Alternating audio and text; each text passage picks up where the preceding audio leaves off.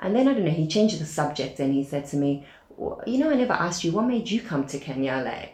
And I said, well, it started with this young girl, and her name's Juruta Kiduwa, by the way. I sponsored her when I was very young. Do you know? I'm still trying to find her, so this is her name. And then there was silence.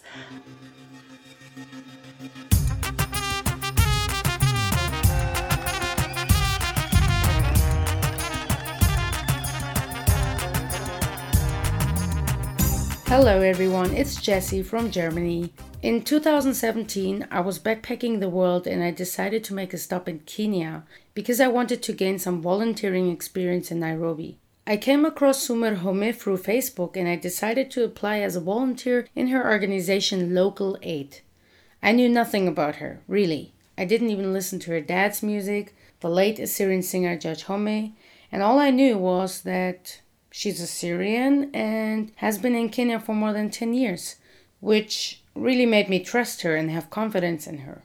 A couple weeks later, I found myself being picked up by Sumer at the airport, and as we drove in her Jeep on the highways of Kenya, I knew this would be different from anything that I had experienced so far. I really knew it would be life-changing. And I also saw zebras all over the place next to the highway, so I knew I totally made the right decision. But it wasn't all sunshine and roses. Sumer's life revolves around the struggles of street children and vulnerable women. They live on the streets of Nairobi, and with her local aid team, she's getting children off the streets and rehabilitating them. These kids do not even have the basic human rights, but with local aid, they get access to education and healthcare, and most importantly, a home, where they feel safe and loved. Listen to this interview and get to know Sumer as the incredible human she is, and the woman that not only changed my perception of things, but of many other people who had the chance to meet her. Lastly, support for this week's episode of the Assyrian podcast is brought to you by Tony Kalakorakis and the injury lawyers of Illinois and New York. If you know anyone that has been in a serious accident, please reach out to Tony Kalakorakis. Tony has been recognized as a top 40 lawyer and a rising star by Super Lawyers publication and has obtained multiple multi-million-dollar awards. Tony can be reached at injuryrights.com or 847-982-9516. And now, let's hear from Sumer.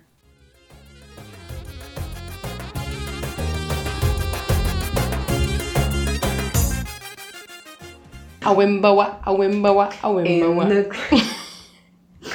Can you sing it? Yeah. Go on. In the jungle, the mighty jungle, the lion sleeps tonight. Clearly, I don't have the voice of my father's. I'm gonna add this totally into the interview. So, before you were Sumer from Kenya, you had a life in Australia. Can you tell me a little bit about your upbringing as an Assyrian in Australia? Were you born there? No, I was born in Syria, in Hasaka, in Taltamur, Khabur. I've never been back, unfortunately. Hopefully one day. I was born in Syria and migrated to Australia when I was 4 years old. So don't remember much, but special memories. I have some special memories, yeah. I have an older sister who lives in the UK and 2 brothers, yeah.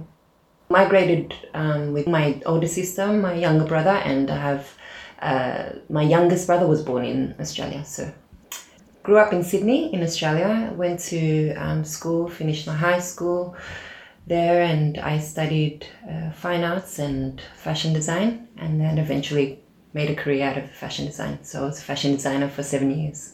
Was that your passion?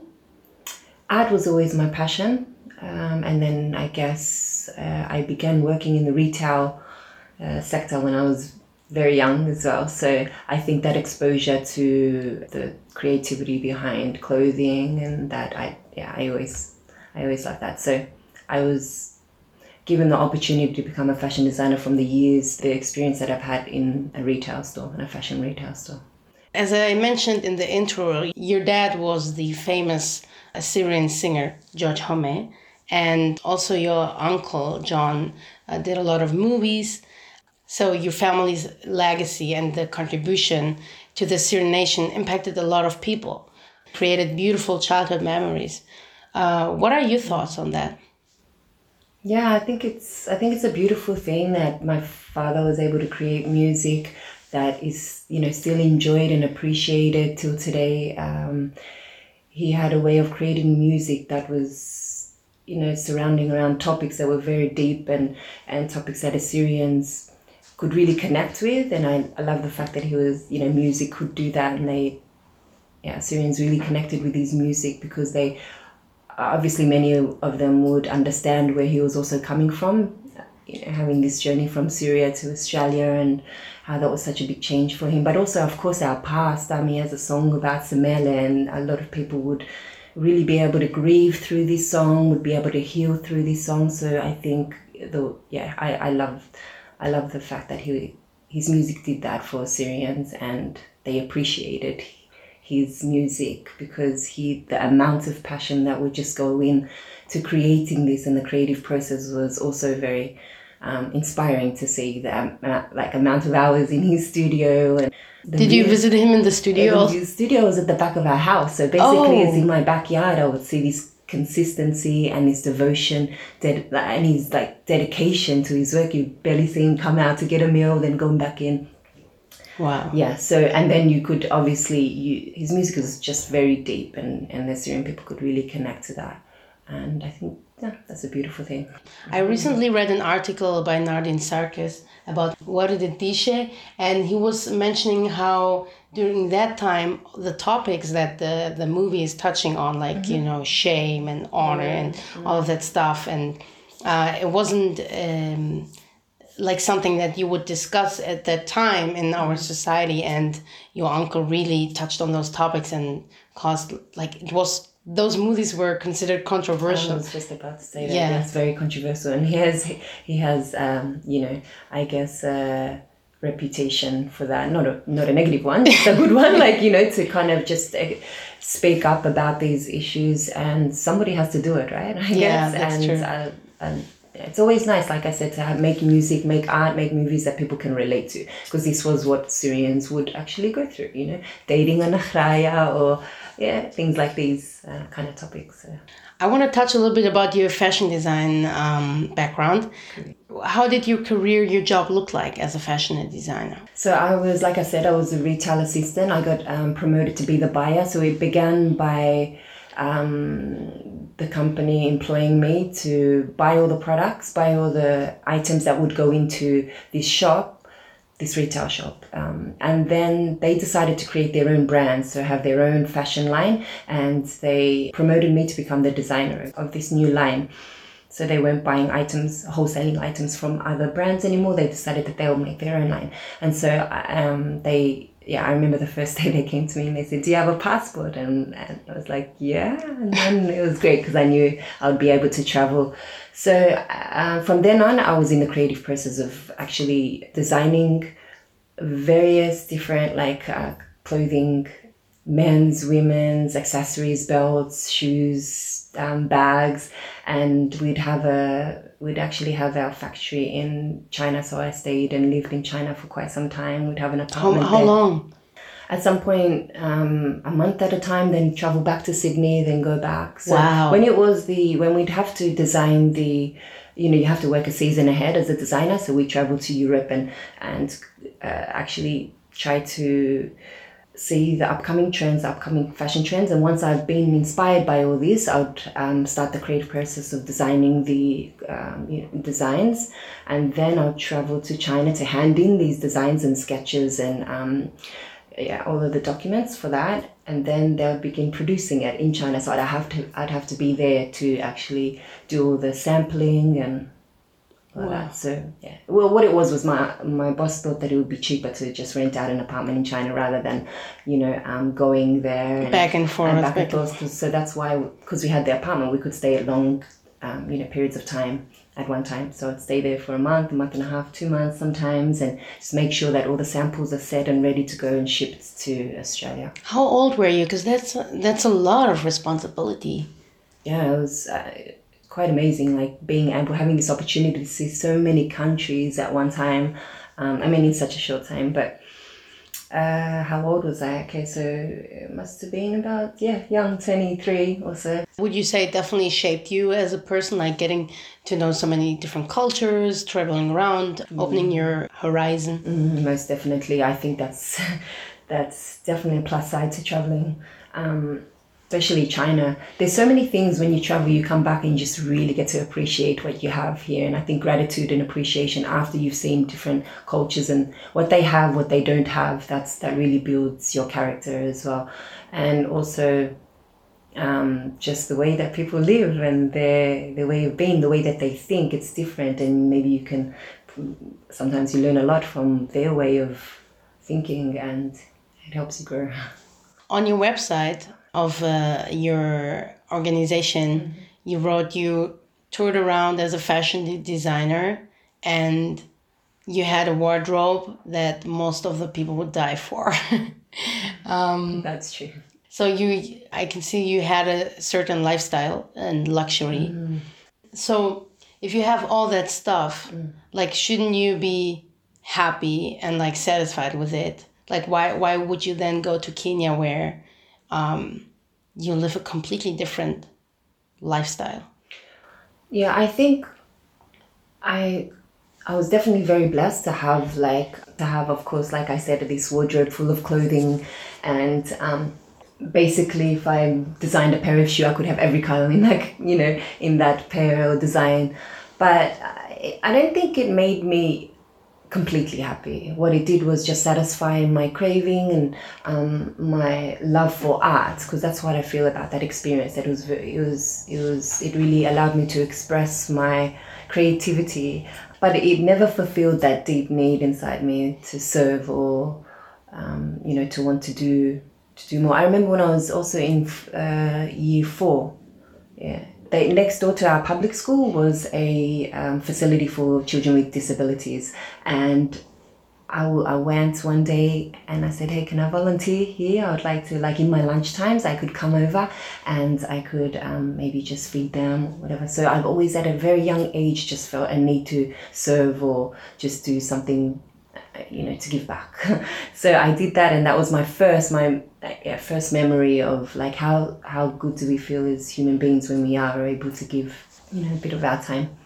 And so this is where my whole journey I guess began, to Kenya anyway. When I was 15 years old, I decided that I want to sponsor a little girl from Kenya, because I just never really understood poverty. I used to watch the TV ads, and of course, there are those typical ads of, famine in Africa or just poverty in general. And I honestly did not understand. That's at that stage is when I used to ask some heavy questions to myself of why do we as people, as humanity, allow this to happen? And, I know that we are capable of feeding these children. We have enough food to be able to give. Why have we allowed this to happen? And I mean, that's quite young. I was still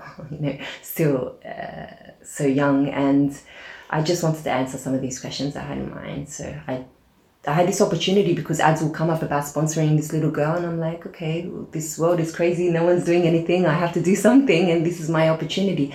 So there was an ad of a girl. So it was an ad for. It was one of these organizations that allows you to sponsor a child in any of these developing countries, and you could sponsor for $35 a month, and they would be given the money for food, education and shelter and so forth. And I took up that, and I began sponsoring this little girl called Juruda Kibiwot from Kenya, and I did that for several years. How did you afford that as a 15 years old? Oh yeah, so that's when I made the decision to first, before I sponsored her, I made the decision first to go and look for a job. And that's where my retail experience came from. That was when I first started working in a retail fashion store. So in Australia, the legal age of working is 15 years old. And I was lucky enough to go and apply for a job in just a retail store. And I told my mum, hey, I got the job and I'm going to take up this sponsorship for this girl. And that was, that's how it all started. I can imagine, other 15 years old, they're more focused, probably buying them, stuff from themselves, and you just, Very inspiring. It's funny you say that, because just the other day I was thinking about how I don't ever remember going up to my mum and saying, Mom, can you buy me this? Can you buy me that? It was always this need of like, how can I give rather than what can I get? Like, yeah. I don't know. Don't understand that part, but that was me. And so you sponsored a girl from Kenya, and that was also how your connection to Kenya started. Did you then read more about it and then said, oh, I'm going to travel to Kenya, or how did that transition? Oh, no. So I took up the sponsorship. I sponsored her for many years, and honestly, I became... Well, first of all, what happened was after several years, I got a letter saying that from the organization that I sponsored her from, saying you don't need to sponsor this child anymore. You've been able to not only support her, but her whole family. And now she's moved from the rural area to the city. And this has been great. Would you like to sponsor another child? I mean, that was mind-blowing for me. My $35 a month was literally able to shape and change a whole child's life, and not just hers but her whole family. That was it just made me think, if I could do that with just $35, what more could I do? That's when I became insatiable about helping. I started reading biographies about like humanitarian causes, biographies on women or people that have gone through challenges in their own communities in these developed countries, and how they got themselves out. Just really inspiring things about how people from these places have made such dramatic changes in their own communities, and then again, it needs to make me think, well, what can I do if they can do that? Yeah, watch documentaries, movies, read books. And can you name a couple of people that inspired you? From what, the books? The biographies that you read? Desert Flower. Well, books like this where they tell this personal experience of something they did not like in their own communities and want to change, and blown away by that. But again, this thing of I can do something, like I know I can, and it's being able to sponsor this girl, and we all could do something. So anyway, what happened was you got this letter, and you're still swimming home with a fashion designer in Australia. Yeah. And then what changed were the moment where it just I think decided to just leave and travel to Kenya was when I was on a design flight. I was traveling from Sydney to China, and I watched a documentary on child soldiers, and that's really horrific, like what these children had to go through as child soldiers in Sudan. And it became so difficult to watch. I would literally be crying. And this was me, from a younger age. I would watch these documentaries or read these books and just really feel so emotional about it. It just be able to cry. Yeah. And anyway, the flight attendants will come up. Are you all right? What's going on? I'm like, darling, just leave me alone. And I was just sitting with my boss, and we became quite close because we travel the world together, right?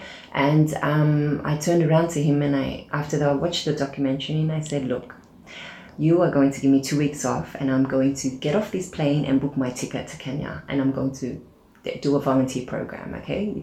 And he's just looking at me, because I said it with such certainty that he just looked at me. And the crying face. Yes, and the crying face and the angry, and he's like, okay, fine. So that was it. I got off. I opened up my laptop, booked the volunteer program, and within less than a few weeks, I was in Kenya. And ever since that day, making that decision, that's the way I've literally lived my life.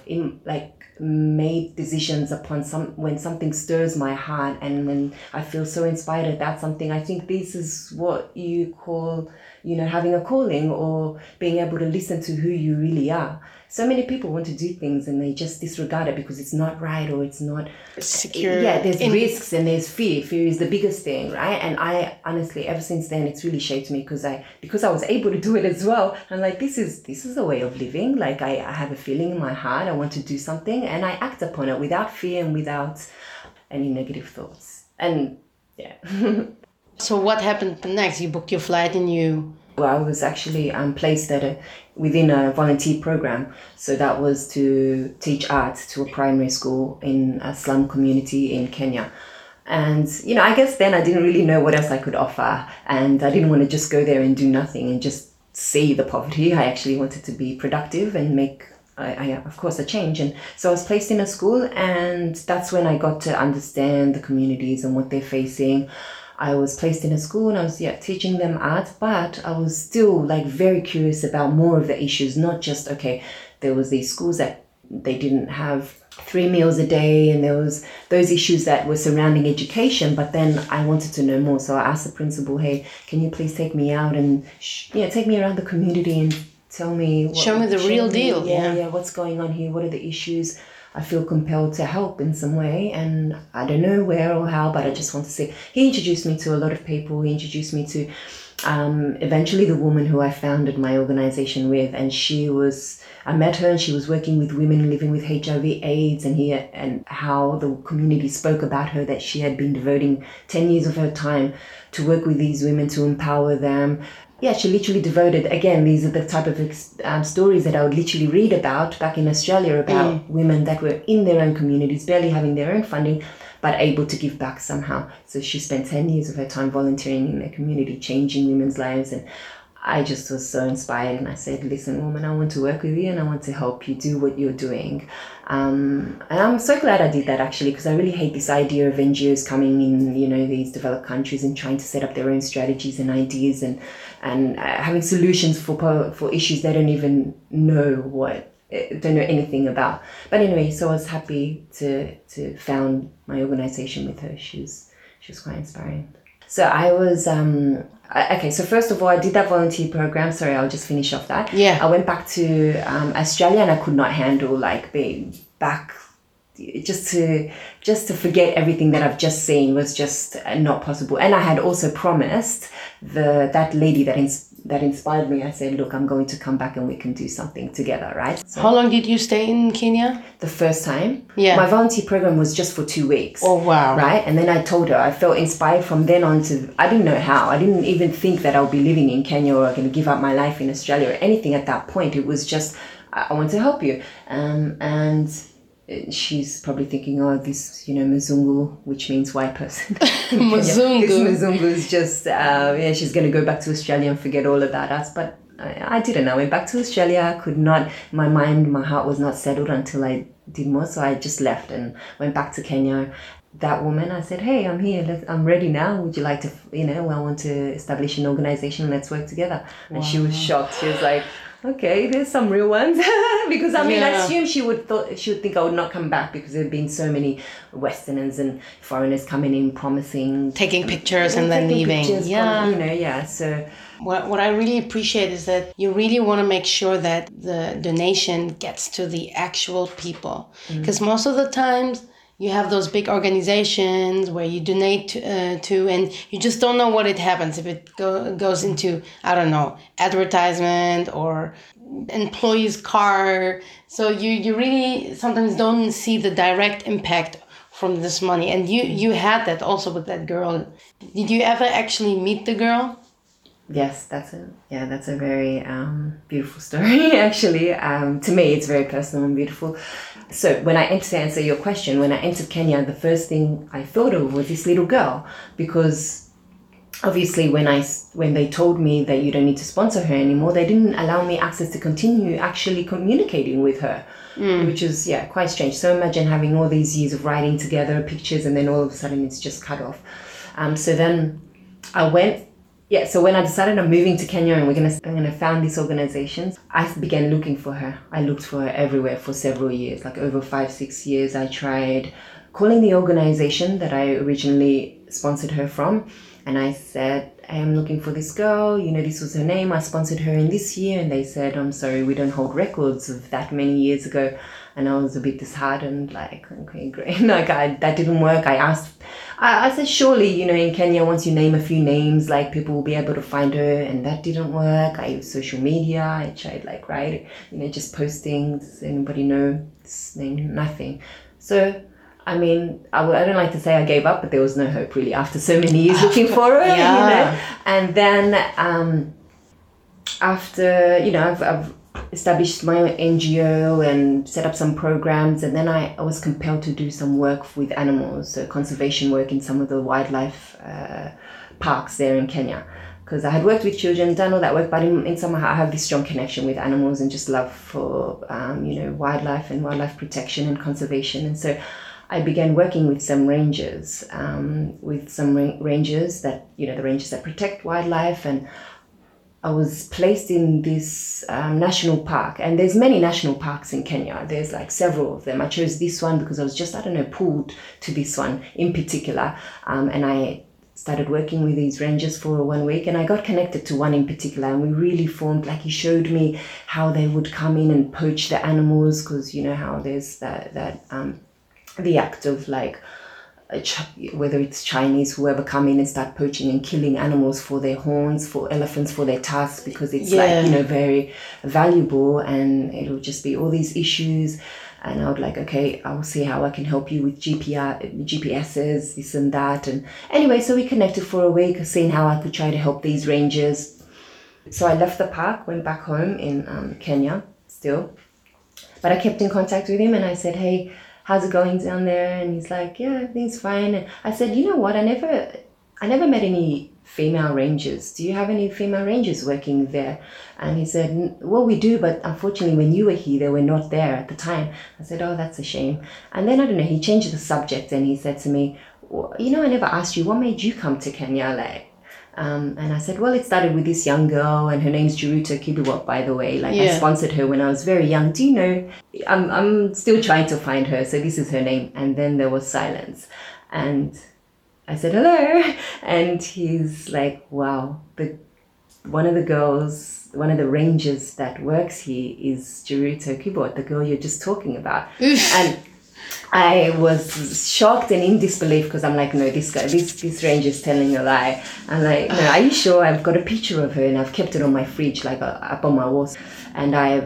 And I took a picture of it, sent it by WhatsApp immediately. Now this girl, this picture she was very young when I first had it. And he said, yes, this is her. Like, oh my God. She's like, I have goosebumps. I was so shocked. I was like, how does this happen? Like, this is, and then, you know, screaming to my best friend, oh my God, I think I found her. This cannot be a coincidence. This is divine energy, whatever. Right? Oh my God. And then he said yes. And not only that, she's here right now. Would you like to speak to her? What? Like, my heart was pounding, and then she got on the phone, sweet voice, but I was just like, hi, I've been looking for you for so long.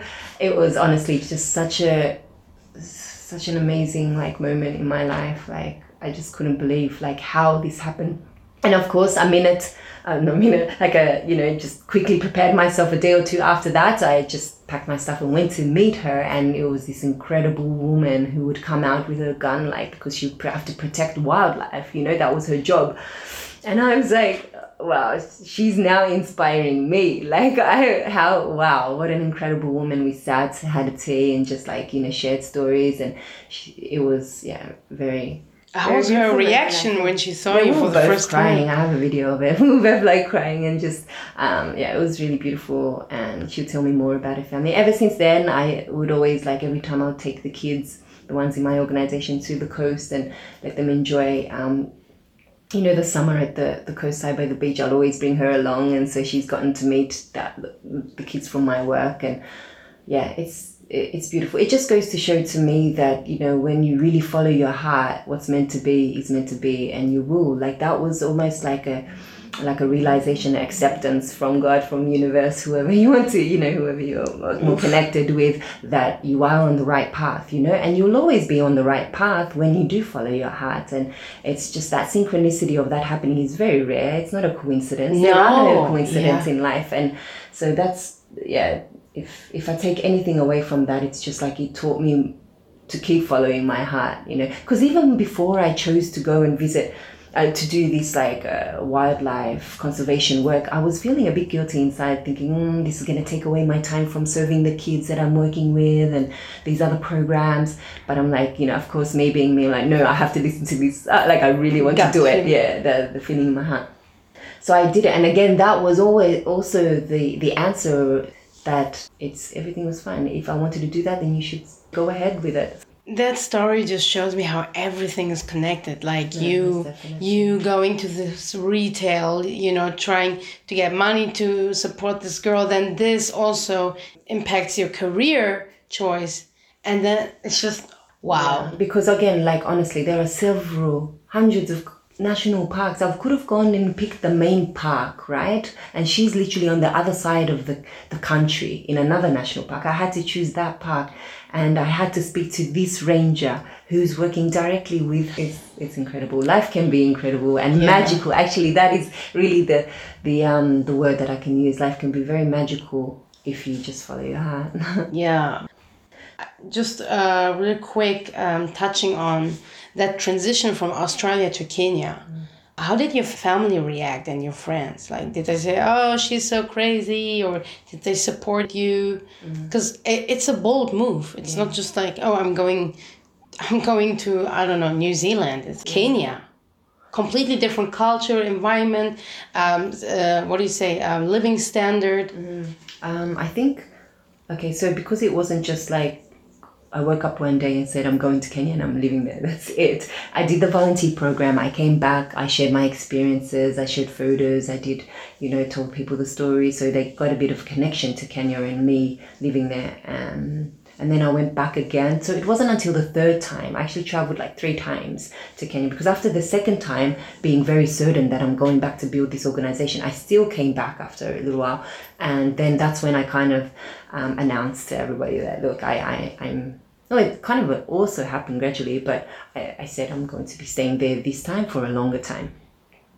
So my mum was very, of course, mum being mum, was very worried. Like for a couple of years, 2-3 years, while I talked to her on the phone, was always very worried. How is it there? Are you safe? Is it, all of it? What are you eating? Are you, where are you sleeping? All of these things. But it's really amazing and beautiful that now I'd say she's one of my greatest supporters, honestly. And, she's done fundraisers for me, and she's really adapted that this is my life. And my friends, I feel I've been, honestly, very, very supportive. I don't know how other people feel about it. And I know that there's many people that would be like, why doesn't she just stay, and just get married, have kids, do the traditional, Exactly. What is this life that she's living? No, that's definitely not for me. That's not, and no, I was very blessed to have family and friends that supported it. And every time I would, come back to tell stories or put on a charity dinner, they'd be there supporting. So I'm very thankful for that, actually. See, obviously, you do miss your family and friends. They miss me. We have to try and be in contact, even though...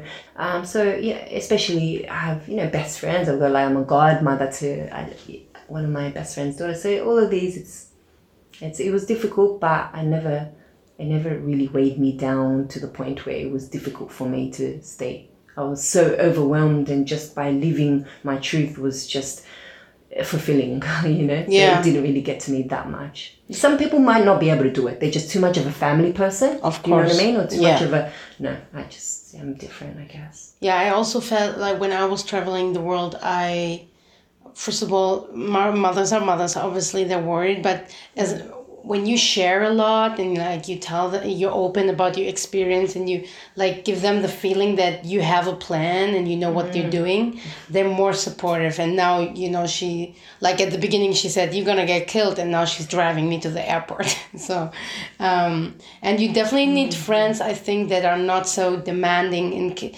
why don't you text me every day? Why don't you text me every second day? Because when you're away, it's really hard to keep up, you're not part of the daily life anymore, and to keep that bond is really hard. Did you struggle with that? Yeah, I think, it's always difficult. I have to come back and then, catch up on everything.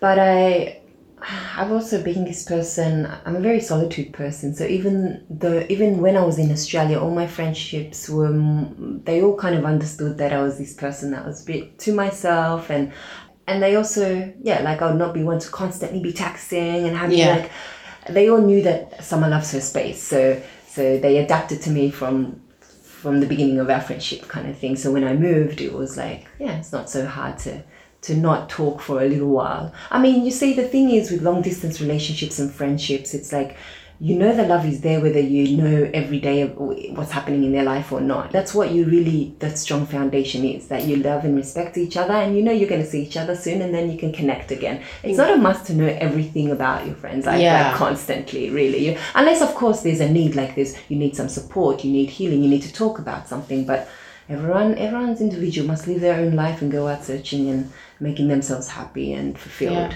And I think that's even the best friendship, that when you don't talk for a year, you just pick up on the conversation that you just had a year ago, and it's the same feeling and no hard feelings, all good, That's when you're right. That's when it's a real friendship, because you respect, you're not so needy, that you need to give me all of this for me to be your friend, all this time I need. That's the way I like to have friendships anyway. Yeah. One of our co-hosts asked the question, how do you define the word home? Like, what does it mean to you? That question is really interesting because for me, it transcends and it's more far reaching than just my traditional family life, which of course I do feel at home when I'm in Australia. Who doesn't feel at home when they're around their mother, right? But for me, I've always been a soul searcher, and meaning that I'm always searching for a place and experiences that make me feel like, make me understand and learn about myself more. And that's when I really feel at home. So in a way, going out there and exploring, being a part of a global family of the natural world and how I fit into this world, because it's now more an expansive kind of home for me. It's not my home that I live in this geographic little area with my own family, you know. And I think that's where experiencing and looking at a home in that more like transcendental, like more expansive way allows you to be able to connect to more cultures and learn from them and appreciate them, and you grow. And I think that's where I feel more at home, when I'm kind of like feeling that I can be free, having the freedom to explore, connect to people. It's a wonderful feeling, I think. And it's very important. I think home should really be about home within, like how do you feel within yourself. If you're not comfortable in your own skin, whether it's unfortunate, even if you're within a home, like that's why my point is of being at home in a, you know, traditional home family. If you're not comfortable within or at home within, because you're needing something more, but you're still staying there, that's not really home to me. You know, home is going out there and listening to that and fulfilling that. Then you feel relaxed and you're at peace and you found freedom in yourself. Like that's again that feeling of safety and reassurance that you are who you are and you know who you are. Yeah. 3.5 years ago when I met you, and I was still like young and like exploring, like very. I was telling you how you live a very unconventional life as an Assyrian. Obviously today my opinion is different because there are not just one way how to be Assyrian. But and you said this is your normal way of living, like that's for you conventional. I guess in a way, because I feel like the normal that we live in, like let's say at least in Australia, in the Western kind of culture and life, that's not normal to me, because that's more a robotic, systematic kind of lifestyle that we're forced to grow up into without making our own choices of what we want with our lives, right? And I think being unconventional, of course, you have to be very fearless, and I can't live any other way, because that's what really brings me so much peace and evolving as a person. And I yearn for that more and more. Like I don't yearn to be settled into a society or yearn to fit in or anything. I want to go out there and do what someone's never done. I want to go and explore life, and because I know that's where I'm really going to grow. How much can you evolve as a person if you're just going to fit into a little box or be part of a system? That's, I don't know. I'm like, of course I'm saying that, and many people might think, oh wow, that's a bit bold or wild, you know, because it's also beautiful to have a family, grow up, have a job, have a stability, have a family, and of course I'll probably yearn for that, you know, but just not in the way that it's done in the Western lifestyle. Yeah. It's funny because I had an interview also with Ashok Kasarani, and I asked him the same question and he answered it the same way as you. So it's really beautiful. Yeah. Okay, moving on to the actual organization that we're always mentioning but not really talking about. You're the founder of the humanitarian aid organization Local Aid in Kenya. Tell me a little bit more about your organization. Yeah, you already touched on how it started, like though, like how did you, you're in Kenya now, how do you start an organization and what are you really focusing on? Okay, so basically Local Aid is an organization that empowers vulnerable children and the marginalized community, and we really try to make an impact in the areas of education, empowerment, health, and we've been working in these sectors for several years anyway. So we've built a children's home for former street children to provide safety and education to them. We've rescued over 80 kids off the streets.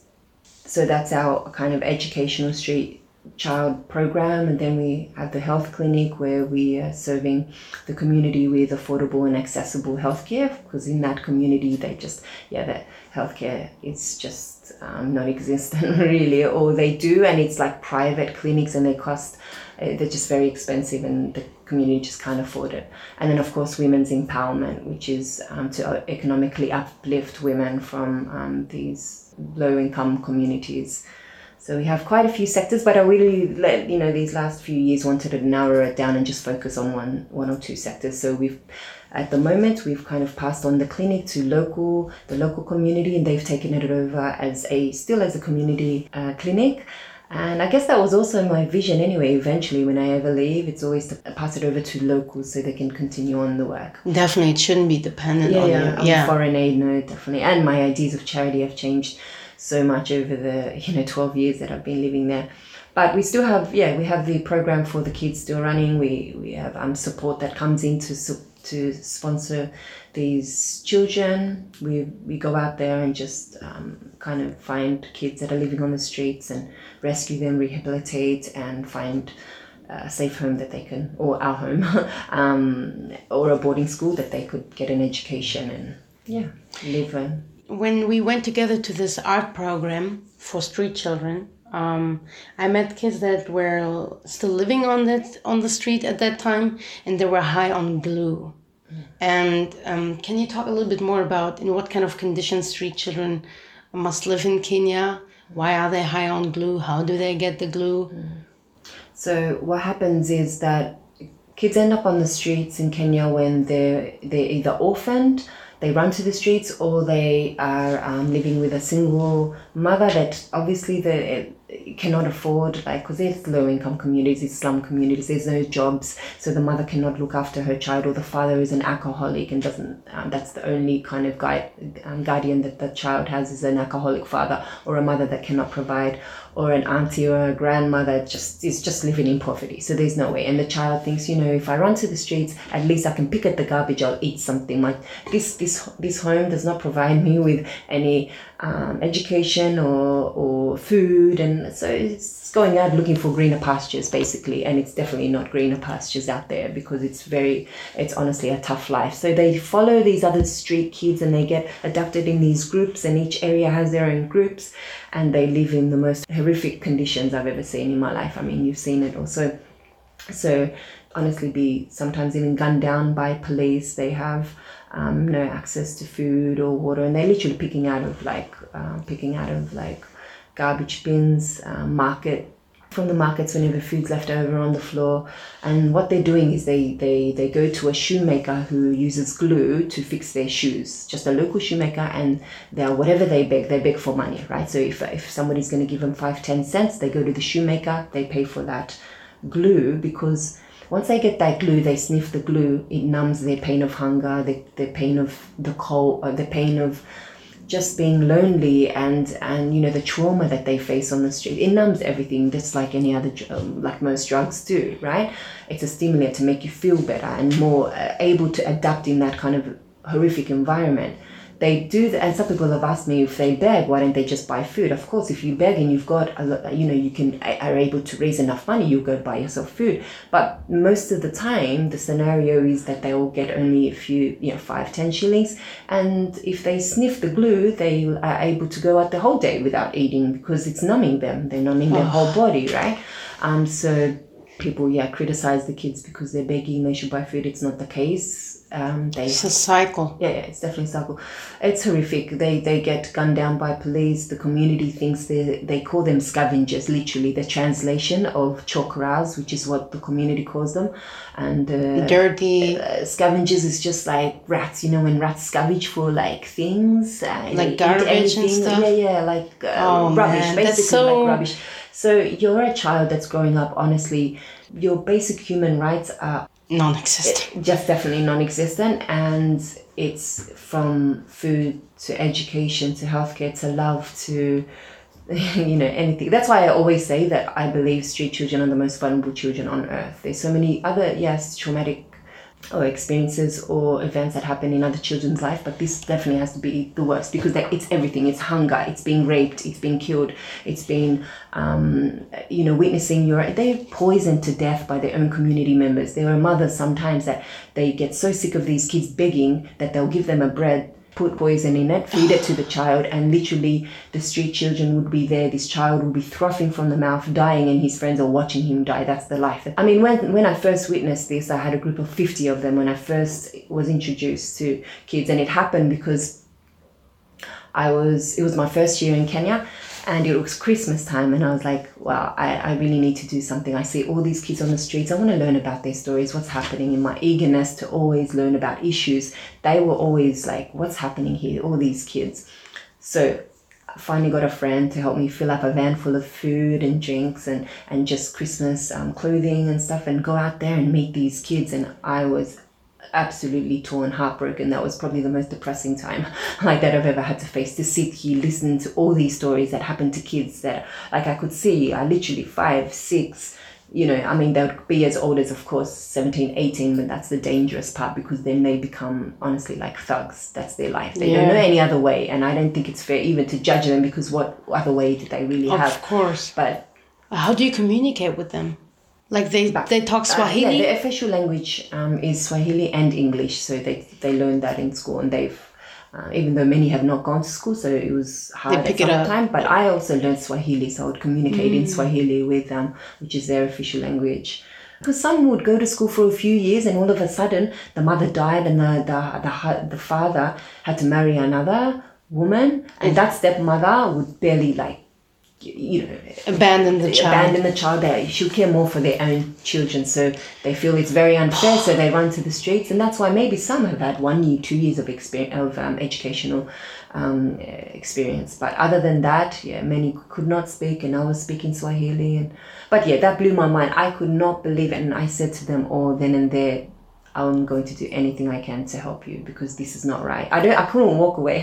I could, how do you watch this, and how does anyone get to experience this right in front of their eyes and walk away and pretend that's not part of their world anymore? You can't, it's not something you can unknow. I knew it, and I could not live with not doing something to help them. So there's a whole lack of empathy and just like how the society works there. It becomes, you become sensitized to watching these. They're like what they would call them sometimes is the wallpaper of Nairobi. Nairobi is the main city in Kenya, so it's like just you're sensitized. It's just the background to them. These kids are just, living on the street, sleeping. People will go past.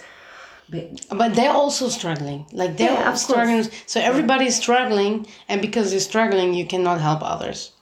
Yeah. I don't mind that part. I totally understand that part. My communication to the community, what I was always advocating is at least don't make their life more difficult. Don't run them down. Don't poison them. Don't treat them. Sometimes what they want is love. Sometimes all they want is just someone to talk to. Come with a book. You don't even need any money. Come with a book and read them something. Honestly, I remember when they used to tell me, Summer, you can come and feed us. Yes, it's beautiful. It's amazing. But please, can you take us to school? We want to learn. We want to get out of this situation. They were the ones who mostly inspired me to set up all these programs. Of course, I knew that they needed an education, and I had begun that. But it was lovely to see that they just don't want me to come and just feed them and go. They want a way out. Basically, what we do, for my work, we go out onto the streets and we start to build trust. So it takes like a few weeks before they get to know who I am and my team. But after many years, many of the kids know who I am. So there was particular kids that I was working on to get to the home. So, we have to get them to trust us while they're still on the streets, feed them while they're still on the streets, and then tell them, look, would you like to go to school? Or we have a home, you could come and we have all these services for you. So there was a couple that we were still in that process of trying to admit him into the home. So we promised that we're going to give him an education and all that. So he was still living on the streets. There was 2 of them. Now, these 2 were part of 6 boys that one day went and stole water from a supermarket, a very local supermarket. And theft in Kenya is not taken lightly, but to thieves, like actual thieves, they will kill them immediately because they're just so sick of thugs running around and stealing from community members. So what they'll do, if you steal something, you kill them. But in this scenario, what happened was the community members I mean, they could see that they were young kids. And what they did was they took them all, because they stole the water, they were caught. They took them all and put them in a room, and literally with wood shanks and steel bars and any like material that they had around them, you know, just really rough material, and slaughtered them to death. I mean, just beat them and beat them and beat them, 6 of them, until they literally died in a room. If you see this room, it was so horrific. Did you see their room? Like, yeah, I've seen the whole walls were full of blood, like just blood, and you just think to yourself, these innocent children, and especially knowing 2 of them that I was trying to work on, literally take to school, and this is, why did they didn't deserve to die like that, you for know? Water. And that's the worst part, that you guys are not serious. They were stealing water. This was a need to feel a thirst, not to steal. If they wanted to steal something that was valuable, they would steal a phone or whatever, that's a crime or whatever. Even being child is, you know, these are street kids. I wouldn't really call it a crime anyway, but still, it was water. They were thirsty. It was honestly the most devastating thing to experience, and I was very vocal about it, honestly. I really wanted justice for these kids, so I tried to just speak up that it's all our responsibility. That's where more people got to hear about what my work was, because we put it in the paper about this is not right. This is all our responsibility to protect these children against this. They do not deserve to die. Who's going to take up like responsibility for this? Like, it was horrible. So you're not only serving the children, you're also being vocal about it, addressing the issues to the politics, to the community, trying to raise awareness about that. Of course, most definitely. I think we found that, you know, changing policies is very crucial to the issue of street children, because it's an actual. First of all, this is really ridiculous, but it's against the law to be a street child in Kenya. So just imagine that life. It's definitely not their choice, is it? When you commit a crime, you've chosen to commit that crime. How is it that a child that's on the street, not by their own choice, but by force, because that was their unfortunate circumstances, they ended up on the streets, and now that's against the law. So, which means this is just, to me, what this is a way of the authorities, the police, to get away with beating them to death, to get away with slaughtering them, to get away of abusing them, and, you know, if they have that law in place, really. Because, I mean, there's so much politics behind street children, it's disgusting. Sometimes the government will even round up many of them.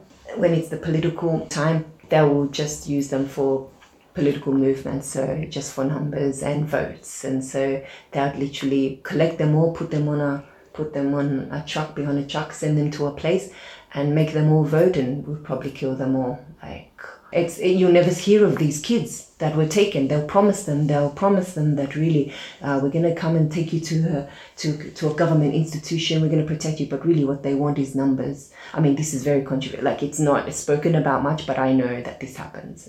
There's just so many issues. I'd be talking all day about how horrific their lives are, and that could be like a five episodes. Exactly. Every Day of the Street Child, which is always on the 12th of April, we always do a march or a walk to raise awareness, to advocate for the rights of street children. Yeah. I remember this kid showing me his ID that he just recently got. He was like, "Look, I have an ID now, like a identification card." Yeah. And that's when I truly understood. Before, you're nobody. Yeah, And if you're nobody, if something happens to you, you're invisible. Nobody will care what happens to you. So he was so happy to have this ID card because he's somebody now. Of course, yeah, that's very important to them. And you're so right. They are invisible. There's an actual very large organization called Invisible Children, and this is what it focuses around, the identity of street children and how they can work on making these kids feel like they belong into society, into family, into these people. These children are members of society. In fact, it really, for me, my main thing is you cannot push this issue of street children to a side, because it's going to come and bite you in the end. These kids are the future. If they're not educated, they are going to turn into thugs. They have no other way. So what happens to your security in your own communities? It becomes a security issue. You all complain about being robbed and, it's unsafe in these communities. We'll make it safe by making sure that these kids do not end up to be criminals and thugs. So I don't like it when the locals just complain about safety, because I don't think they do enough. I mean, not just they don't go to the root of the problem. Yeah, they don't get to the root of the problem, exactly. And I get them educated, get them off the streets, and you'll see how a community has changed. So it really interrelates into other poverty issues of the country, and that's why I feel like, hey, you guys, okay, if you don't care about them, but just know that it's also going to impact you. So let's do something. Is that not enough for you to get up and make a change? Change the environment around street children. Mm-hmm. Let's talk a little bit about the New Horizon family. That it's a building, like a home for these kids. How many kids are in this home? Yeah, in the beginning we had like a large number, but because we've been able to educate, and many of them have grown up. It's been 12 years. Some have actually completed schooling and have gone on to university and work. But basically the home provides shelter, food, education, healthcare, recreational trips, and just basic needs for a child, and hopefully a little bit more spirituality, because by church, and we have some counseling sessions for them. There's been a lot of traumatic experiences that they've gone through. Of course. So the numbers, I cannot ever say, like, they're always up and down, because we admit some children are finished standard 8, which is public school. So what happens with our home, once the child reaches standard 8, we take them out and put them in boarding school, which enables us to have more room in the home to rescue the younger ones. Those are the ones we focus on. In the beginning, I was a bit like, I need to help them more, but then we actually, put in systems, put in some strategies, which now we go by, that we cater to. When we go out there and look for kids living on the streets, we focus on the young ones, and then that way that we make sure, because once you're traumatized when you're young, you can never really take that back. It's hard, like you're going to mentally suffer for the rest of your life.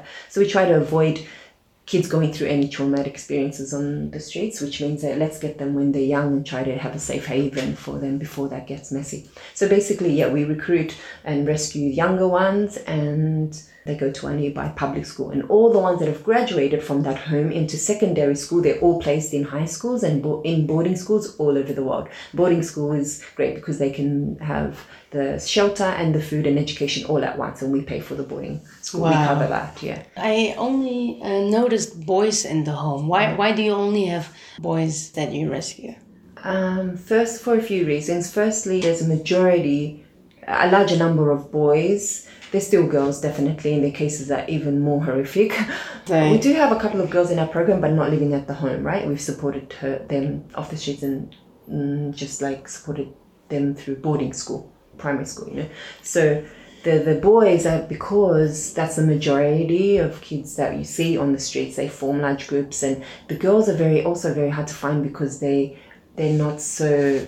It's not so easy to find them out on the streets. They'll come out mainly at night, and it's very sad, because then they'd have to have to prostitute themselves to be able to survive. Anyway, so the basic thing was that there was definitely more boys that were out on the streets and suffering, and also more critical is that our home doesn't have the facilities to cater for both boys and girls, because it's just this one. I've always dreamt I would love to have facilities, but it would have to be like this dorm, or this kind of home has the boys, and this side would have the girls. You can't mix them. Either that, or I had this right environment where there was like a kind of a mother for each home, and there was boys and girls that are each mother that could live in one home of a family of 5, like in a family environment. But you've seen my home, it's just like 3 main dorms, and we keep them all in that one space, because that's all I have access to. I'd love to raise more funds and have an actual proper village for these children, and be able to recruit and rescue girls as well. But at the moment, that's basically, it won't work. You have boys, you have girls, there's going to be babies in future, in a few years' time, you'll have to also have, you don't know what could happen, you don't want to get in a situation where they're now having kids, and at the end of the day, they're still rescued from the streets. So there's a lot of education that they need, and So when I was there, I also met one of those mamas that you were talking about. Her name was Gladys. Are these mamas also, they lived on the streets, and then you recruit them to be the mama of those street children, or where do you get them? Oh no. So what would happen is that within my organization, I really like to support and uplift economically some especially women, you know, because then I could really reverse the cycle of kids ending up on the street. So she had kids, and these women would just, no, they live in the community, but in very low income communities. I mean, their house barely has anything, and she was a single mother, 2 kids. And when I learned of her story, I was just like, wow. What's her story? So her story was that she was cooking some food. Actually, she was making, because that's what she used to do. Her job was cooking fish, so frying fish and selling fish to the community.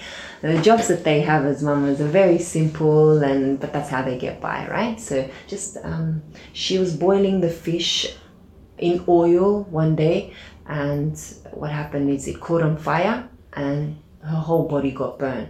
So she was like all completely burnt, and I think it even like there was just a lot of fire all around, and she could not put the fire out, and she was burnt, 3rd-degree burns, like very badly burnt.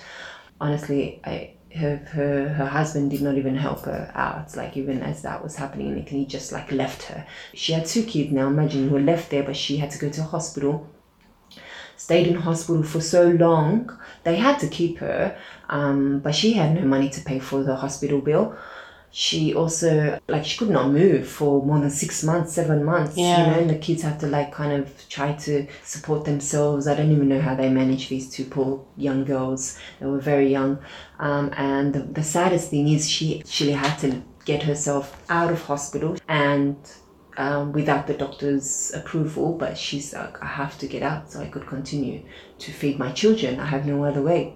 So the healing that she had, maybe when you see in her body, I don't know if I showed you some parts, they were not fully healed, because she didn't, number one, I didn't even know till this day how they actually let her out of the hospital, because when I hired her, I was helping her also pay off some of the hospital bills that she had for a long time. Like, that was part of the contribution, that she would work, and then I would also commit some amount to paying off that hospital bill.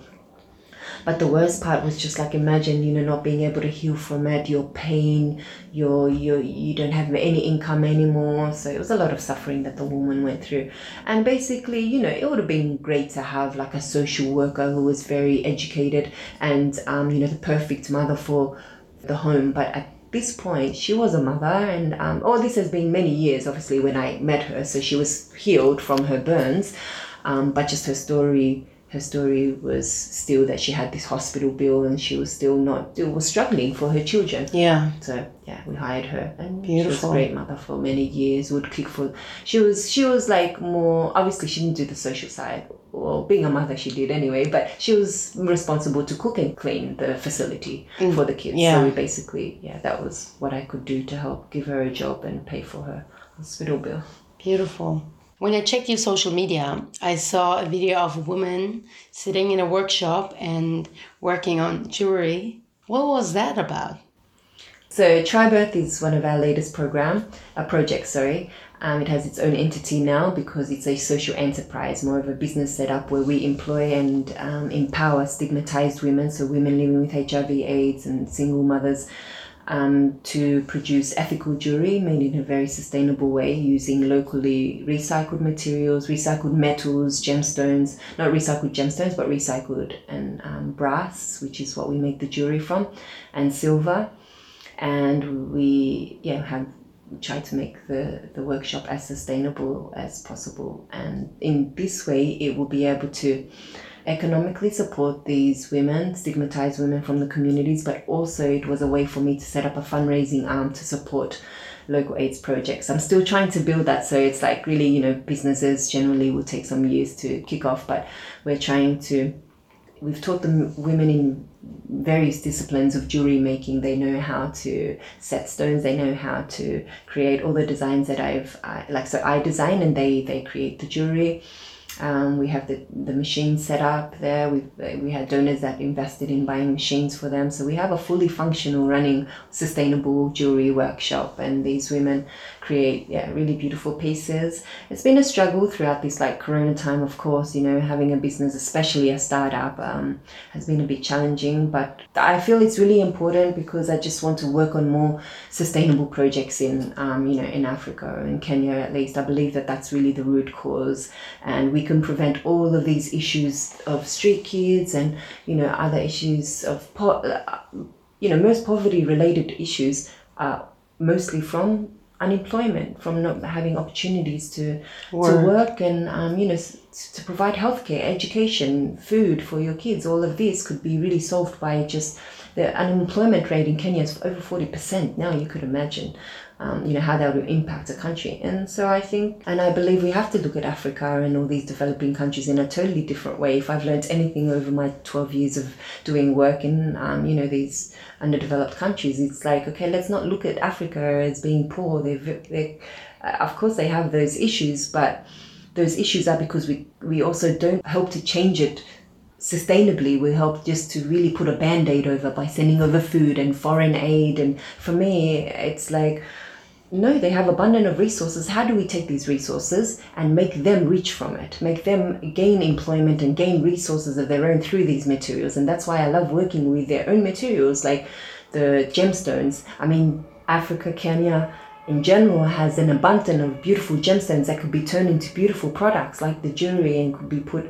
They have so many materials that we can say, okay, how can they help themselves with their own resources? And that's the angle that I'm looking at in terms of charity now. It's not a way of looking like, oh, they need us to help them. No. Yeah, no, I definitely feel that it's just, I don't feel comfortable anymore working in the sector of let's just give food, because that hasn't helped for many years. A lot of the larger NGOs, and I don't have to name names, but we all know they don't really change much, because they need these issues to remain in these communities so they can still have a job. Yeah. Basically. And if all these issues were changed, then we wouldn't be able to exploit countries like Congo and other countries that without their resources, this world would not even be able to operate. Like I was saying, your laptops, your computer, your phones, everything comes from resources from and minerals, and so much more comes from this country alone, Congo. So I think that's not fair. We just need to keep that resources in Africa and help them be able to profit from their own rather than exploit them from the resources. Fun fact though, speaking of cycle and everything's connected, so Sumer, being the fashion designer, designing in Australia, then going to Kenya, helping street children, and now you're back in designing. It's such a nice, you really use all the skills that you learned during your life. You use them in the different environments that you're facing. I really love that. It's very inspiring. Yeah, I think what's happened is for many years, even while I was in Kenya and I had the children's home, I had the health clinic, at the back of my mind, I always knew I need to use my skills that I've learned in Australia, my art skills and fashion skills and all that. I can't just let that go to waste. I know that could empower some women here. I just never had the time, because building an organization, and of course it's not easy in all these different programs, and it's just such a small organization, trying to fundraise as well, write proposals. It's just very demanding, and my time was very limited. I knew at the back of my mind that if I was to reverse time and go in, the first thing I would do was set up a social enterprise, a business first that could support any projects I begin, because then I'm not going to struggle forever trying to find funding. And that's what it's basically been like for me for several years. But yeah, it's really beautiful. I think that I can use art now, and which is another one of my great passions, and together with serving and doing humanitarian work, those two are like a beautiful marriage that I'm exploring now. Very romantic. Okay, so back in Kenya, there's one thing that is always in the back of my mind. You told me that networking is the key to everything. Without networking, you wouldn't be able to do the work that you're doing now. And in fact, you struggled so much at the beginning, because you didn't have any connections to people and like donors, that you reached a low point and had to leave Kenya and spend time in Dubai.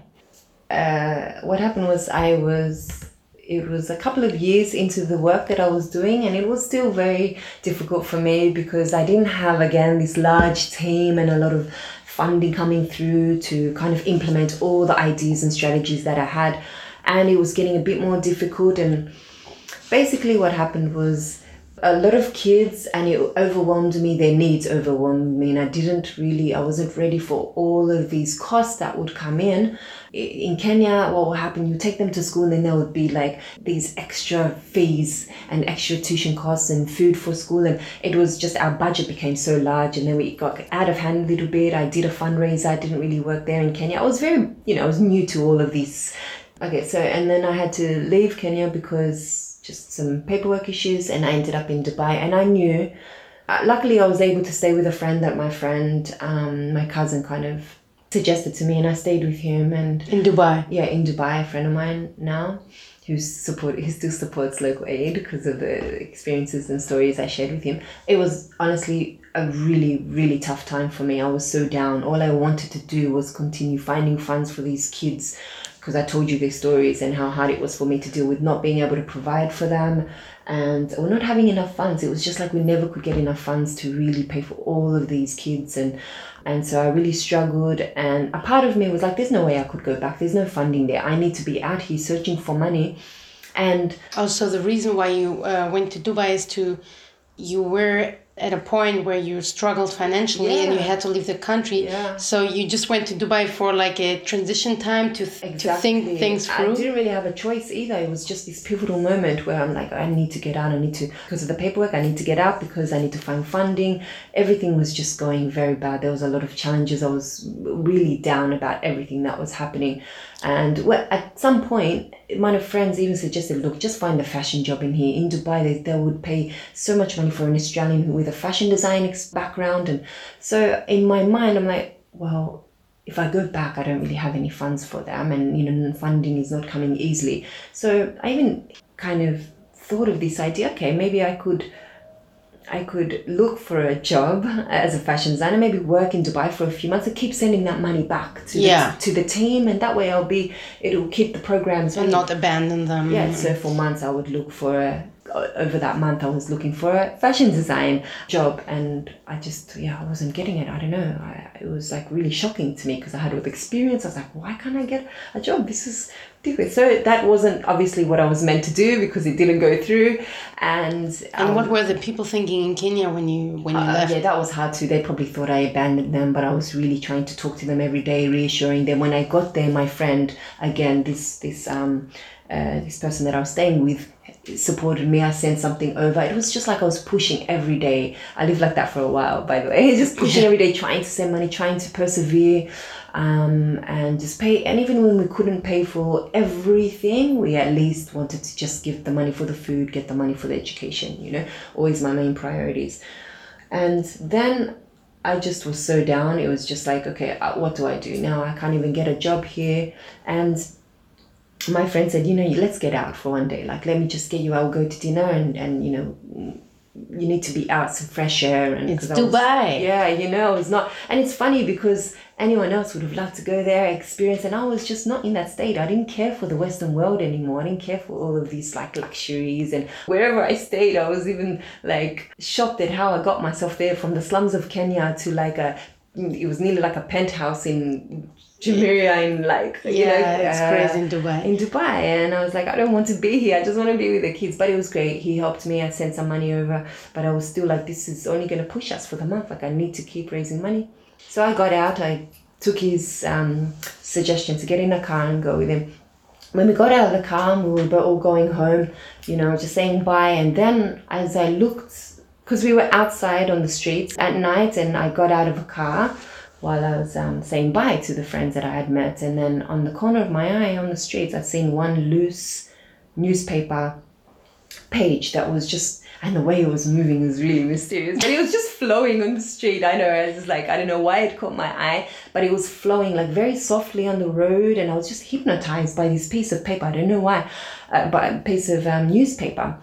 And I looked over and I told my friend, look, I need to go pick up this paper. I know that I have to look at whatever it is. Like, I just need to pick it. And he's like, you are so crazy, honestly. Like, You lost it. Don't go and pick up that. It's on the floor. It's rubbish. I'm like, no.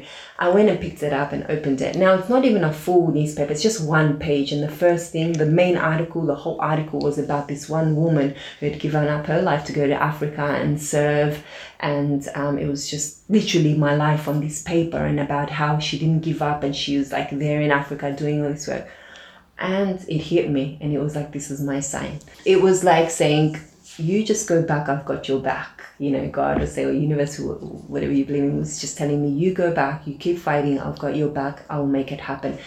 Ever since that day, again, I knew that no matter what you do, if you don't give up, there's a way you will achieve what you want to achieve. You know, you just have to push through. Some people honestly like will give up just at the moment when they're about to make things happen, you know. But it's more about having belief in yourself. And now I went back just with that. I mean, that newspaper was enough to give me confidence, give me not being fearful, not being depressed anymore about money, going back and telling myself I will get that money and I will raise the money. And I don't know, I'm telling you, everything transitioned from there. When I got to Africa, so many people came in, they were helpful. I was getting getting funding from outside. I truly believe once you change your perception and you have a more positive outlook, things in your life shift. That's just the law of nature. And you started networking. Yeah, like crazy. Like I just met, and what happened, it just like was a domino effect. One person, somebody invited me to present at another organization, a local organization. They're called Rotary. I don't know if I presented, and they said, okay, we'll come. It was unbelievable. At that time, I didn't even have a home for the kids. I was just renting out some premises. You know, when I first met these kids, I rented out some premises. I said, kids, like, look, you have a home now. We had nothing, no beds and anything. At least they're not on the street. At least, yeah, that's all I wanted, was at least be safe, and I'm going to get you food, and we will start to develop these programs and put better systems in place eventually. And it did, like the program for the food and the education and all. But anyway, so this organization, Lions Club, was the actual organization I presented in front of. And they said, okay, we'll come have a look. They came and looked, and they literally found us land and built a home. So now imagine, this is the funniest story. So imagine if I had stayed in Dubai, continued finding work, like I would have missed this opportunity. And that was only because I believed in it so much, and I just had a positive outlook on what was about to happen. And mind you, this is why I know this was meant to happen in my life, because when I went back to Kenya and I started getting all this positive luck, I got an email from a lot of the jobs in Dubai saying, we love your CV. Would you like to come in for an interview? Would you like to come in? And I was like, oh, wow, I was just not meant for that. You know, I was not meant to be there. Like, I could have got all of these approvals and opportunities to work in Dubai if I had waited maybe a few weeks. It was just not meant to be. Like, can we just take a moment right now? Because I feel like every listener that is not a believer suddenly turned into a believer after hearing this story. Because, can we just give credit to this piece of newspaper? It was, I mean, literally. You're not making this up, right? No, I still have the newspaper for proof, by the way. Oh my, I have it. Wow. I'm in Kenya, but I have it. And it was, I mean, you know what's up? I picked it up, I took it back to the guy who said I was crazy for picking it up. And I'm like, oh my God, just look at this. And he looked at me, his face literally went white. He's like, oh my God, how did you know that that's what was on the paper? I'm like, of course I didn't know. Yeah, I've never been to this part of Dubai. You're the one who took me here, and I'm seeing a random page. I would have cried. It's just like, yeah, it's crazy. And you know, I yearn for these. And that's, I don't know, when this happens, and I truly feel when you're more connected with yourself, I'm telling you, these things is not just limited to me, and I get to experience these people. This happens to people countless of times, but they follow their heart. They listen to themselves. Maybe somebody would have heard that voice in their head, go pick it up, and they would have just disregarded it, you know? That story also shows me that it's not just sunshine and roses. Like, you just not go there like, oh, I built this NGO and now everything's working how it should be and I just save people. Like, no, there's so much up and down. So I really applaud you for like continuing and not giving up. Like, let's be honest, it takes so much strength from you. How do you stay sane? How do you sustain yourself, like financially, mentally, physically?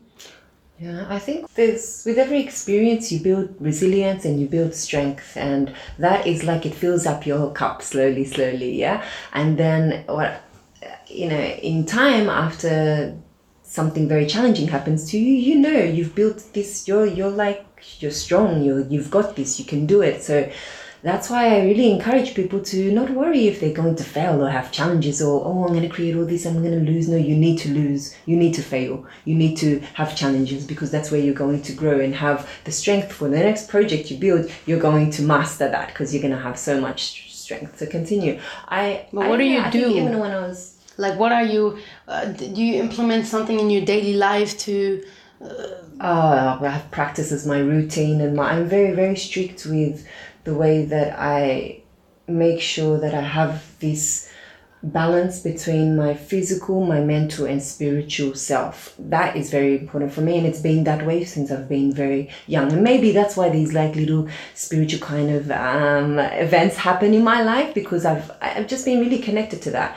I feel like when that's all balanced, you really can do anything in this world. Like when you're physically fit and you've got it all, you're very healthy, but you're stressed and you're literally going through depression, what's the point of that? You're still going to kind of like eventually get sick from your stress. And of course. Right? So I feel like I've really tried to balance all of that, and I do that through spiritual work for my spiritual self, meditation, yoga. I try to eat healthy, exercise. That's all for my mental state and health. And financially, I've just built up a system where over the years I've had a lot of help. Like I get specific funding for the kids and the projects, and then over the years I've had very generous people that have committed to just sending a portion, which is different to the funding that we get through the website just for the kids. It doesn't come to me, but they have dedicated. They said this will go to for you to sustain yourself. There's a certain limit. It's never been enough, to be completely honest. I don't want to say that and not sound appreciative, because without these people I just would not be here today, and I'm so thankful for them. But also that's why I built Tribirth, because I'm ready to take a wage from this business now to sustain myself, to sustain the projects. And that was a main aim of that jewelry business, so I could be able to draw a wage and not really depend on other people, because they've helped me enough. So Tribirth will eventually do that, hopefully. That's my plan, that I could be sustaining myself through that, and then of course paying the wage to sustaining all these women and local aid. And the main aim, of course, is to be able to fund all the projects. And now the aim is to fund at least the basic operations, and then any funding that comes in could go towards building maybe other facilities, building more things, which we've never been able to, because whatever we get, it's just always going to basic education. Once one term is over, I've got to find fees for the next term, and it's that the business will be able to have enough resources for that, and people that donate through the website and donate through other avenues can then go to, actually we can say, okay, all of your money is going directly to this project where we're going to build a house, and maybe in time these people that have donated will see an actual house, like another facility, like an art room or a eco village. This eco village I intend to build hopefully one day. But Speaking of donors, how can people support your organization? Like, what are the donation options, for example? Basically online. That's the main way. That if you don't know me personally and have contacted me to give you direct information, we have a website which is localaid.or.ke, and on there you could read all about the organization and have ways to donate financially. And we've accepted some volunteers in the past, like yourself, who come over and... But I was very unconventional. Usually, for the listeners, usually there is a volunteer program, but I was just backpacking, and I was literally sending her an email saying, hey, I'm a designer. I can design for you. I just need a mattress to sleep on. I'll never forget that. Yeah, no, that was a beautiful experience. We have it's nice to have had that support from yourself and other volunteers as well. Honestly, it's been great. I once did a fundraiser for Kenya, and some Assyrians were criticizing me. They were saying, like, why are you not collecting money for Assyrians in Syria or in Iraq? There are our people that are struggling. So I was wondering, did you also face such criticism? And if yes, how do you react to it? Yeah, oh, of course I did all the time. I would get messages on Facebook, some would try to be polite about it and some were very rude about it. I've got to a point where I'm very particular about who I let in my mind, like I told you, I really work on my spiritual, my mental, and my physical state. So if I'm going to sit here and let that bother me constantly and worry about what Assyrians have to think about what I'm doing, even though they might, they might have a point in their own views to say, there's Assyrians that need help, and that's a good point. There are Assyrians that might still need help, but you don't know my story. You don't know why. Exactly. You don't know why I was connected to Kenya. I mean, now many of your listeners will understand. I had this connection when I was very young. So that I feel like it's being very judgmental because you don't really know my story. And number two, you don't even know. They don't know the full story because I've done a mission in Iraq before, and I've tried to do work there, and yes, we fulfilled a certain mission that I had there. So anyway, I did my best that I could, but overall, again, it's really important to make sure that you only allow positive things. Of course, criticism is going to be helpful at some point, really to better yourself and that, but I know this is not coming from that. You don't give them attention. I don't at all. I don't think it's healthy for me to sit here and think, why I can't help, and I sometimes will ask the question, well, what are you doing? Really, you can ask me that, but are you doing anything yourself? Yeah. I'm sorry to be like that, but that's the honest truth. If you can tell me that you've done enough, then go and pick your fingers at other people that are trying to do something. But yeah, it's fine. Everyone is always going to have their own opinions, and if you're going to let everybody's thoughts and opinions bother you, I would not be where I am, because I would have been drained from that and I would be back in Australia. Yeah. I don't let that get to me. The amount of times that I've been beaten in Kenya from the political side, there's just so much. It's not easy, actually, like you were mentioning before, of how I've overcome some of the challenges there in Kenya. It's like you take 1 or 2 steps back and then they pull you 1,000 steps back. You got to pick up again and keep going. And that's why it's important for me to stay focused and not allow these things to affect me or what people say or what. So before we end this interview, let's talk a little bit about your passion for nature and animals, because actually I was just waiting for this question because I want to tell our listeners about the crazy Sumer who almost got me killed by a buffalo. Yeah, we did a safari, and imagine you drive with your car through wild animal territory and your friend who drives the car is feeling sorry for the buffalo, which is, by the way, one of the 5 most dangerous animals in the world. And after seeing how dry the land is, she winds down the window so she can give him water from a water bottle.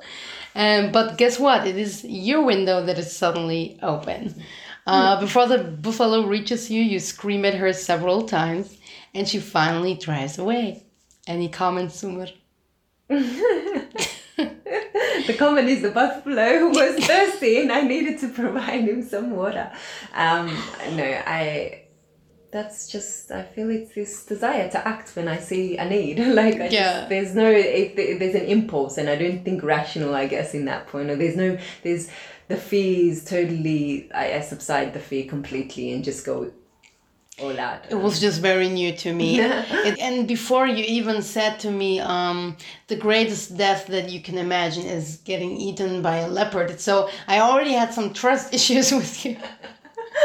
Yeah, you basically thought I was crazy. That's fine. Yeah, that's true. But on an honest note, where does your love for animals and nature come from?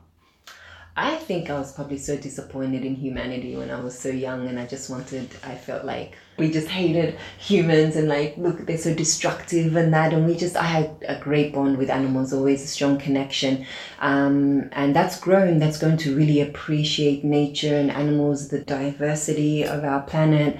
And I practice, I'm vegan for 12 years. I really feel like there's also a part that we can do to make sure all living beings are respected and not exploited. I feel most at peace when I'm out in nature. There's this sense of the animals and the planet is so ancient, you know, nothing's really been modernized. They've been this way for generations and generations. Their society hasn't changed. Their way of thinking, there's no technology that's come and influenced them. They are who they are. When you're in front of animals, you sense this, like, you have this ancient connection with them. For us, we have every day something kind of like can make us change. Do you know what I mean? Every day somebody has an influence on who we are and how we evolve. But when you connect with them, that's just real. There's so many things I love about connecting with animals. Like, they just live in such simple ways, such simplicity, and there's such a peace. And you wonder, why do we rush around this world, you know, living this way, when this is life to me. They gain peace just by just breathing and being calm. You've been on a safari. It's just so transcendental and life-changing, honestly. But yeah, I feel like I love to be around authentic people, real people. Animals make me feel that way. Yeah. They are who they are, and it teaches me. I've learned to love from them for that, yeah. I think what you also mean is the coexistence that is happening. Because when we did the safari, I just looked around and I saw the buffalo chilling with the zebra, and the zebra chilling with the, what is it called, reindeer? Bambi, how do you call this thing? Antelopes. Yeah. Sorry, my whole animal knowledge is from Lion King. So you see all of these different animals, and they're like on this water hole, and drinking together and just not harming each other. I mean, they also hunt. Let's not talk about the lions, but they really coexisting. Yeah, and the most important thing also is they are always living in the present moment. That's another thing that I learned from them, you know. I don't think that leopard is sitting there, or that family of elephants that's walking is thinking of the past and stressing and worrying about the past, or thinking, oh my God, in the future we're going to die if we don't get food. They're just living this present moment, and what life presents to them at that moment, they'll take and be happy and move on. If they get the food that day, that's fine. They feed their families and move on. Do you know, I feel like that's really, really important lesson for me. Like, just always reminds me to stay present, like in the moment, and not worry about the past and future and all of that. But yeah, I envision my life always to be surrounded by animals, and, you know, living this sustainable life of growing my own food, looking after myself, having a real simple life, and not be so dependent on. I'm getting some female Tarzan. Do you say Tarzan in English? We say Tarzan. Yes. Yeah. Tarzan vibes. Yeah. I definitely do feel like a warrior when I'm out there in nature. So lastly, we have Assyrian listeners from all over the world. Is there something you want to tell them? Yeah, maybe a couple of things. Like, I would definitely want to touch on how important it is to really be able to get out there, explore, listen to your heart, and just go for it, and not be fearful of like things that hold you back, that are more like society standards or what's, you know, the accepted type of behavior or choices in your life. To really go out there and explore. Traveling, I'll definitely recommend. Oh my goodness, I'm sure you're a big advocate for that as well. Like, learning from culture, seeing how the way that they do it. I honestly think that we could change the world just by adapting, learning from some cultures, and what they're doing good, you can adapt it in your life or your community, and, you know, have this like beautiful coexistence, like you're saying. Yeah, it really makes you appreciative as well. Go out there and maybe explore. If anyone's going through depression right now, honestly, any of the listeners, because right now, I mean, look at the mental state of like many of us. When you do go out and serve, there's this satisfaction that you'll get, and this purposeful feeling that is unlike anything else. I would honestly recommend, I think psychiatrists and I should recommend people going out there and serving when you're in this state. And point two, I would say, is there might be some listeners that might be thinking, okay, I want to do something too, or have always felt to do something, but they don't know where to start, how to make that change. And I would always probably advise to think about an issue that does not sit right with you. Everyone has like, feelings and emotions about certain issues in their life where like, this is just wrong, whether it's, about female empowerment or cancer or whatever it is. If that does not sit right with you, we need you to do something about that, because that's how we change the world, that you feel it in your heart and you make a change. So that's a great place to start. Figure out what really annoys you, what makes you so angry about certain things or issues that pull at your heartstrings and just doesn't sit right within you, and try to see which organization is working in this sector and try to contact them and start volunteering or giving your time or serving in which way that you can, because there's no other satisfaction in this world. Let me just say that. Yeah.